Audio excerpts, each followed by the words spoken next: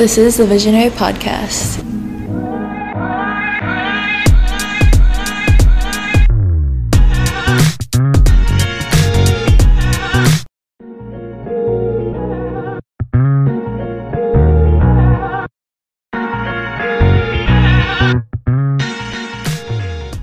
Welcome to this week's episode of the Visionary Podcast. I'm your host, Lindsay Lawson, coming to you from Harvard University.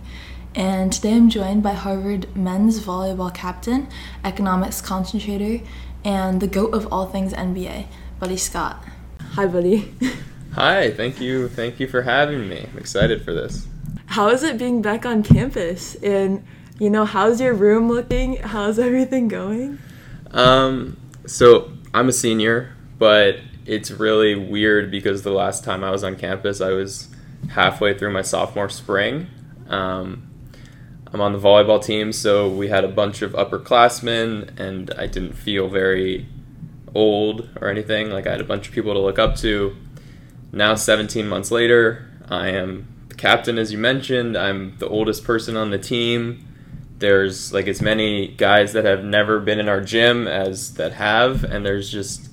So that's really exciting, but I don't know, it just feels like 5 years have passed. It's crazy that... I mean, I'm glad that we're all back on campus, but it's crazy in that regard. But yeah, my move-in was good. My room it'll do. It's not the senior year room that I wanted or that I hoped for, but I fit sort of, and I'll make it work. I can't complain. So everything's going well. That's awesome. Yeah, for me, it's definitely been just so eye-opening and just like, wow, this is actually what Harvard is. Because as a freshman last year, I was on campus, but it didn't compare to anything like it is now, like in person. We've had so many events, that kind of thing. So you mentioned that you're now captain, right? Last time you were here, you were a sophomore, my age, right? It kind of feels like you're just coming in, and all of a sudden, okay, he's captain. Like, what was that experience for you? Like, how did that happen? When did that happen?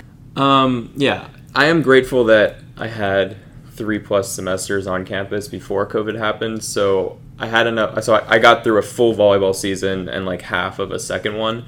So I was able to see like how our captains like functioned as a unit. There's usually 2 of them, so it's me and this guy named Jason now. But I would say the hardest thing is towing the line between being like friendly and being someone that underclassmen want to talk to, but also like kind of being stern enough so that they're also like listening to you and respect you. And there's kind of a fine line that I'm still learning on that. But we actually held a captain's election like the day that we got sent home, March 2020, because we wanted to know like who the captains were for the next year, thinking that we'd be back on campus in a few months, and that didn't happen. So I ran, and I did not win. I think I was, from what I guess heard after the fact, like 1 vote away from being elected, but I was not elected captain. And then this whole junior year passed. We had Zoom sessions like every couple weeks, and doing workouts on your own. I did not step foot on campus. And then we had elections in April and over Zoom, right? And I was elected. And I think the biggest honor, and this may get a little like deeper, is I've never really had any like meaningful court time yet, which I think makes it an even greater honor that I was elected over guys who I would say are like the best players on our team. So it's humbling in that I know that they see something in me that is like an off-court leader, but I mean, hopefully I'll be able to contribute significantly on the court this year. But interesting dynamic. I think every team needs leaders that aren't necessarily like the stars of the team, and previously I wasn't. We'll see this year. So that was a cool aspect of it. Yeah. And you're a setter, right? I am. Okay. Yeah. So as setter, what kind of goes through your mind in the game, right? There's a lot of pressure on you. I remember you texted me one time over the summer saying, "Oh my gosh, someone just sent me this episode of this podcast of Hidden Brain." It was the episode called what was it called? Stage fright, right? Do you experience stage fright in that regard, or like even just thinking about all the preparation that has gone into this season coming up right now, the past like year and a half, 2 years even, and I feel like right now we're in this waiting period, like this holding period between, okay, we've been preparing for so long and now we're actually ready to perform. Do you feel that stage fright coming on, or what are you thinking? I've played volleyball pretty much my entire life, and when I was young, like when a kid just starts playing a sport and realizes they're good at it, there's nothing on their mind other than like, hey, I want to play that again. So psychologically, I felt like I was perfect. I was, it was my team was really good. We won like the national championship ages like 13 and 14. Like I knew I was a top player kind of going into high school, but then like, more guys start playing, more guys grow, like the competition is just stiffer, and then you also have the college recruiting thing, so there's just a lot more variables in play, and that's when perhaps I started thinking more about, or like getting nervous before matches, or like, hey, there's a coach watching me. So these last few years has kind of been a process with that, because as you mentioned, I'm a setter.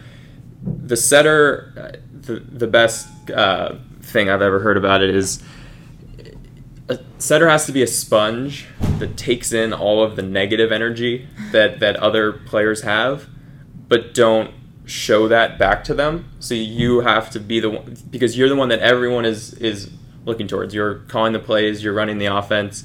So you have to look completely calm and in control, even if you're not. So that's something I've learned, and it's been a process. And I mean, another hard part about it is I didn't play much my freshman and sophomore year, so I went from playing in pretty much every match I was ever in before coming to Harvard, to not playing that much.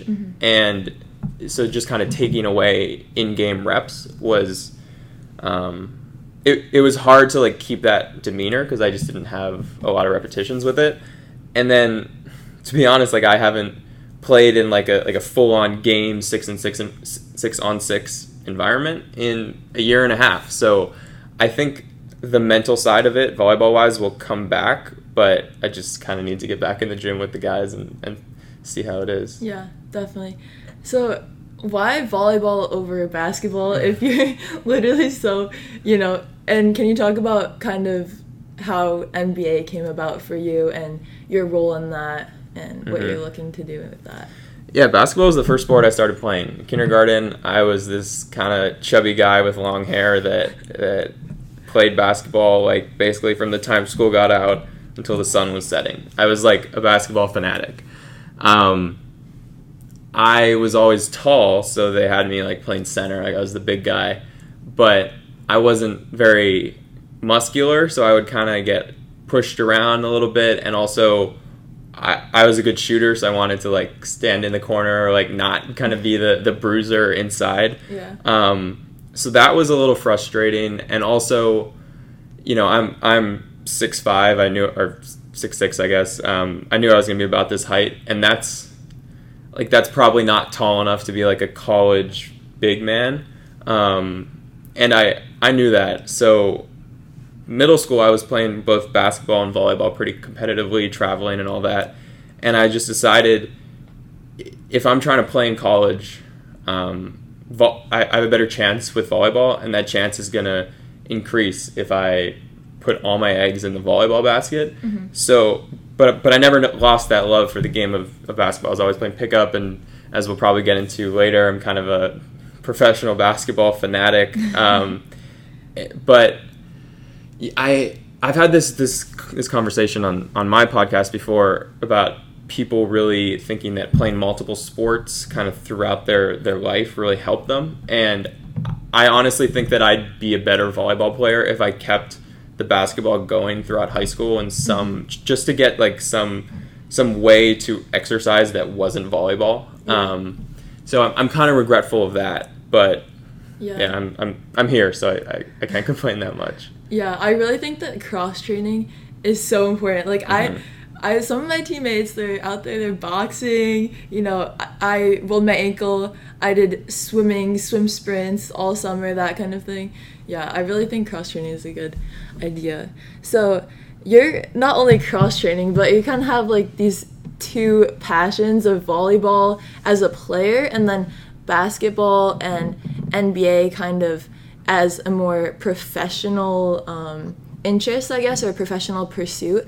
How did you know you wanted to work for the NBA, and can you tell the listeners like what your goals are for that professionally? Yeah, so there's a lot of people like growing up who love basketball and maybe like play 2K and are like, I want to be a GM, meaning like I want to be the person making roster decisions of like who's going to be on this team, because everyone thinks that they're smarter than everyone else and can construct this like perfect basketball team. And that's the goal of literally like hundreds of thousands of people, at least from a young age.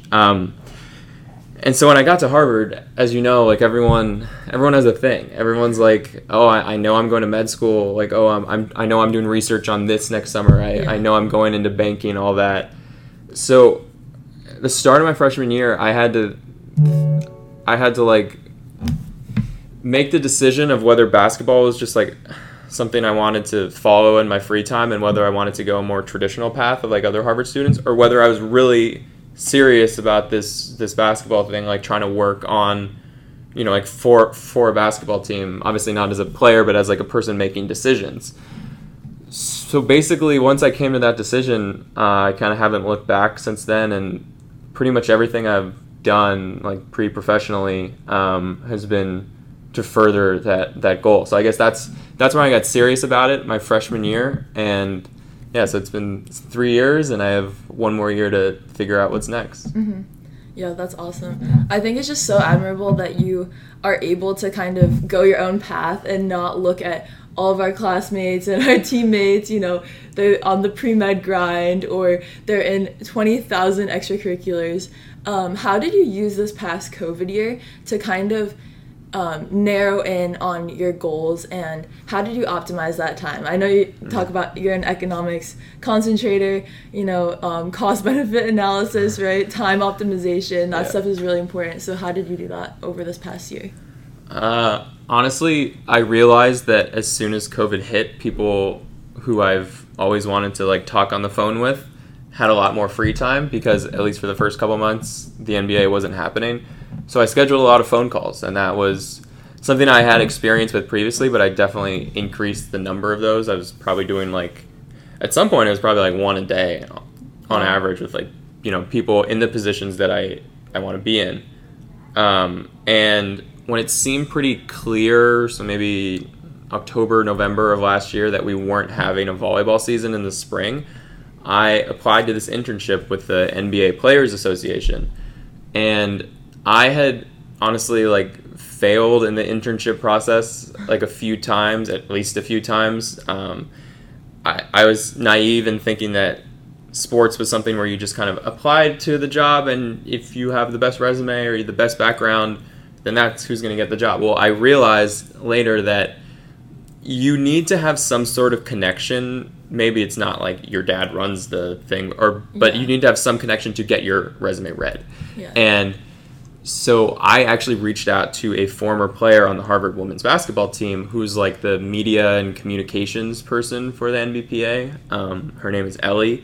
Mm-hmm. And yeah, we just talked, and it was I tried to build, you know, an organic relationship. It was never like, hi, my name is Buddy, please make sure my resume gets read. It was just like, hey, I'd love to hear about what you do. Like, how did you get from Harvard to, you know, like where you are with the NBPA? And we had a few Zoom calls, and then, I got the job, and I heard later that she was really like in my corner. She was an advocate for me. So that was really cool. But, to get back on track, sorry. So how I was using during this like COVID time is I was doing an internship this past spring, like 20-30 hours a week, while still being enrolled in 4 pretty difficult classes. Mm-hmm. And as you mentioned, I'm an economics concentrator, so I finished up all of those requirements. I'm done with pretty much everything. That's awesome.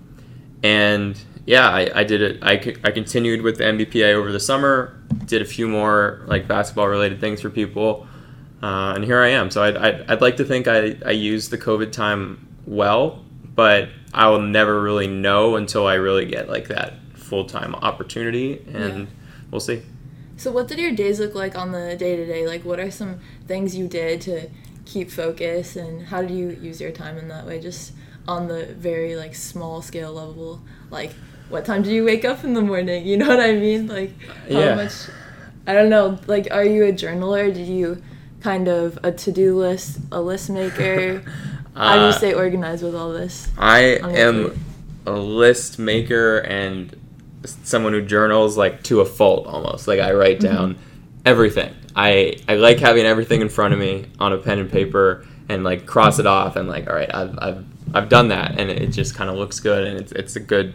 I don't have a million things running through my head because I, like, try to get it on paper. So, like, the night before, I'll write down, like, kind of a tentative schedule in pencil. It can obviously change because stuff happens, but tentative schedule, and so it's kind of what time commitments I have, and then what are my goals for the day, like what do I want to get better at or do. And then I started doing this thing, it was kind of shortly after COVID started, just like a few things, not like a full journal entry, but writing down like one or two things that I'm grateful for, because and it sounds super cheesy, but like not at all. it keeps everything in perspective, right? Like like I was waking up early to do my volleyball workouts, and early is probably like 5, because, well, at least this past summer I was in California working East Coast hours, so I would start at like 6:30, and it would be like super hot by the time that I was done. So I was like, oh, I'll get this workout done in the morning. So I guess reminding myself what I'm grateful for helped me, like, not snooze the alarm, like just wake up in the morning, and then work from like 6 to 2, and then have the rest of my day to kind of do my side projects that are NBA related, do like networking calls, all of that. So yeah, that's kind of what my day-to-day was, at least this past summer. Gotcha. Yeah, I think the gratitude journaling is really interesting, and it's something that I did over COVID as well.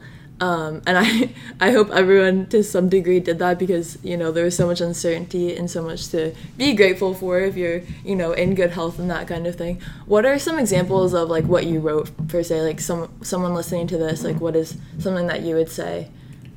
I said that I was grateful for FaceTime, because I FaceTime my grandma every day, and she's, like, my best friend in the whole world, and I didn't see her from January of last year until May of this year. And she's 91. So it was, FaceTime was great, because, I mean, we honestly, like, don't talk about much of anything, but she just likes to kind of stare at my face, and I mean, we do have a conversation, but it's nothing like earth shattering. So I'm grateful for FaceTime. I guess I think a lot of people thought this, like, you're just more cognizant of how grateful you are for your health, and I started, like, eating healthier and, like, thinking about, like, everything that I was putting into my body, all that, because, I mean, there's, like, a global health crisis, obviously, and just grateful that I was healthy and not sick, and kind of hoping that everyone that I cared about wasn't sick either. So yeah, those are just a few things I would jot down that, like I said, I, like, write that down, and then the next morning it's easier because you have some perspective on why you're doing the things that you're doing. So it was easier to wake up super early to do, like, a morning workout or run. Yeah. So what do you say, like, the biggest impact player, the biggest motivator is for you personally?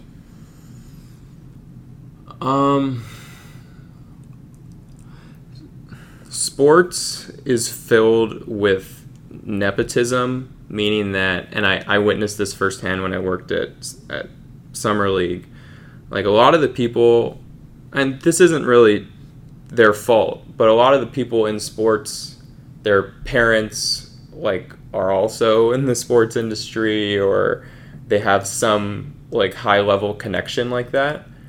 And I'm obviously far away from any sort of, like, impact in the sports industry, but I kind of just want to prove that someone who is, like, kind of a complete outsider, like, didn't play basketball at a high level, not even like a student manager of the basketball team. Parents have nothing to do with sports. That you can kind of just still make it, and just kind of be an example to other people. I know I'm not that far along in the process, so that this may be jumping the gun saying this, but I think that's what I'm striving towards. And I honestly have got into a position now where, and it's crazy to think, like, people are actually calling me, like, asking me for advice, which I guess means that I've kind of reached the next level of this whole like climbing the mountain to work in basketball. But yeah, and I take those calls because I would want people ahead of me to take my call. So just kind of paying it forward. You never know when you're going to interact with this person. Like, the person who's calling me for advice could be the hiring manager for a job I'm applying for in 10 years. Like, you just have no idea. So it sounds super cliche, but like, just kind of treat every person with the utmost respect, like how you'd want to be treated, because you never know how in 5-10 years that's the person that you need to impress. So every time you have an interaction, you're making an impression on someone. So that's what I try to keep in mind. Yeah, definitely.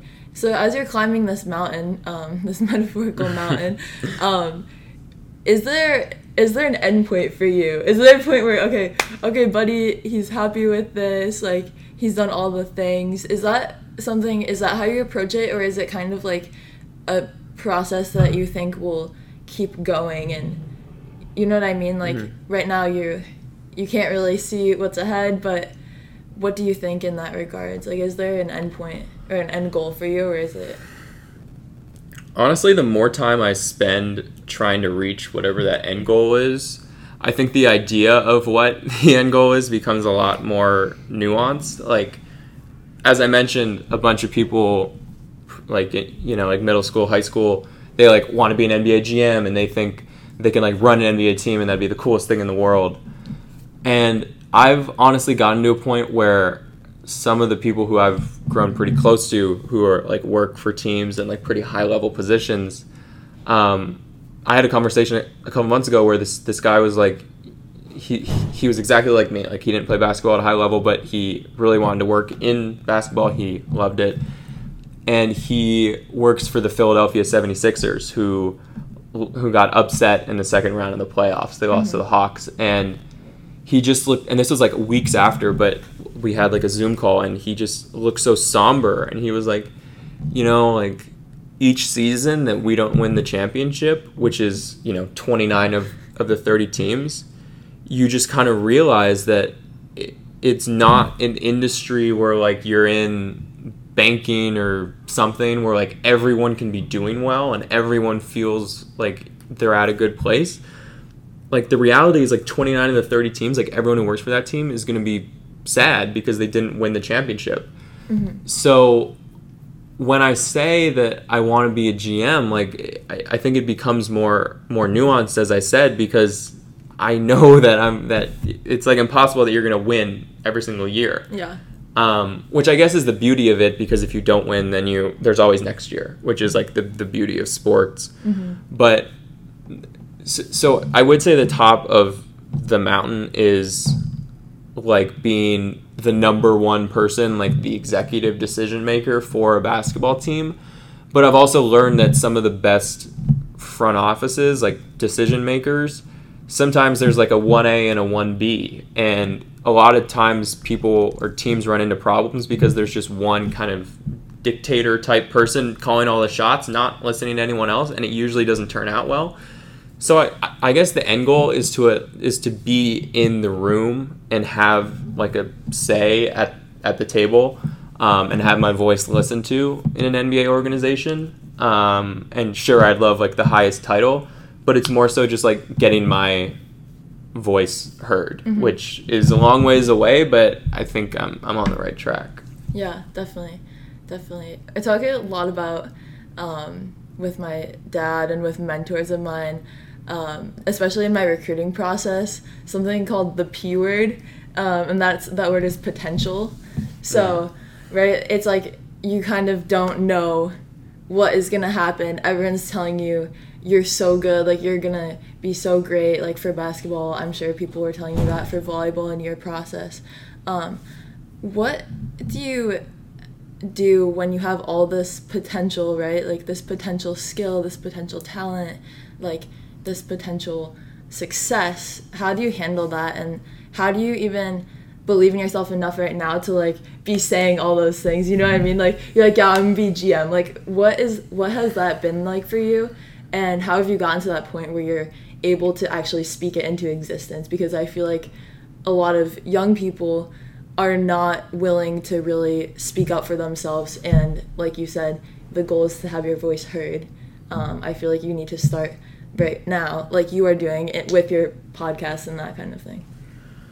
I'm glad you brought up potential. I guess just touching on maybe something a little unrelated, like you mentioned the college recruiting process, and similarly for me, like I was recruited by a lot of schools, and there's just not a lot of schools that have men's volleyball, like at the Division I level. So a lot of the schools were like, you know, offering scholarships and like pretty definite playing time and all that. But I kind of took the larger view of it, and like maybe Harvard doesn't have the best potential for like, hey, we're going to win a national championship, or like I'm going to play all 4 years.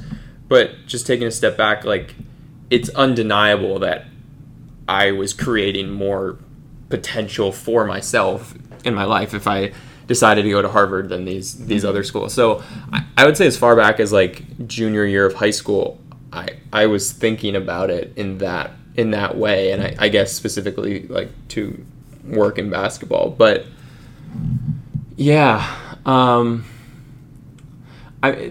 mean, I try not to be like so like you want to speak things into existence. You want to be confident. You want to say, I will do this. I will get this job. But at the same time, like, who the hell knows? Like, yeah. You know. So, I think there's a fine line between like being cocky and being confident. Yeah. But I would say that each thing that I do, each time I don't know, I'm working on spreadsheets for 4 hours that I'm going to send to some person who works for a team who may or may not open the email. Mm-hmm. I'm increasing my potential for success. So that's kind of how I view it. And, you know, it's hard to like take the long view, because in the moment, I don't know. But like I said, he may or may not read the email, but I just have the mindset that if I keep kind of doing like one brick at a time, like building this house very slowly. Mm-hmm. I'm sorry, we're speaking in so many metaphors. Hopefully one day I'll take a step back and realize I've kind of built this house or built this structure, and that's how I look at it. Yeah. Now, who was it? Was it an NBA player, someone whose father told them to build the house brick by brick? Was it Kobe? I don't remember. It rings a bell. Yeah. I mean, I've heard people say it. I don't know who specifically. Yeah, but. That's true. And I think with potential comes very, very, very hard work and mm-hmm. determination. And you actually have to put in the work, because you can't just talk about it. You got to walk the walk too. Mm-hmm. Definitely. Okay. Thank you so much. Okay. So now we're on to the closing segment. The quick vision questions. So close your eyes, clear your mind, or do what you need to do to unlock your inner visionary, and we'll get started. So answer these questions in one word or one sentence. Okay. Favorite NBA player? Nikola Jokic. Okay, Jordans or Air Force Ones? Air Force Ones. Road less traveled or path of least resistance? Road less traveled. One lesson you learned from this past summer?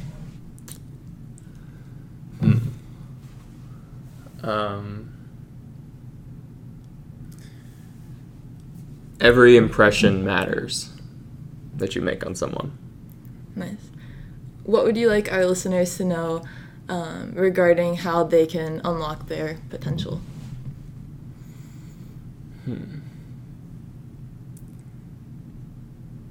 You never know until you try, and don't just not pursue something because you don't see your friends doing it, or you don't think you have a legitimate chance. Like, you're probably, young, probably younger than I am if you're listening to this, and just there's a lot of life ahead of you, and you'll always be regretful if you don't try it. So definitely. Okay, before we wrap up, where can our listeners find you, and can you plug the pod? Yeah, so I have a podcast. If you look up Buddy Ball in wherever you get your podcasts, you'll find it. It's a Buddy Ball podcast on Instagram, and I also post a lot of my work on my own Twitter, which is Buddy Scott NBA. Nice. Buddy, thanks for coming on and talking with me today. It was great. That's all we have for this week's episode of the Visionary Podcast. We hope this conversation inspires you to see life from another point of view. If you valued this episode, be sure to follow for more.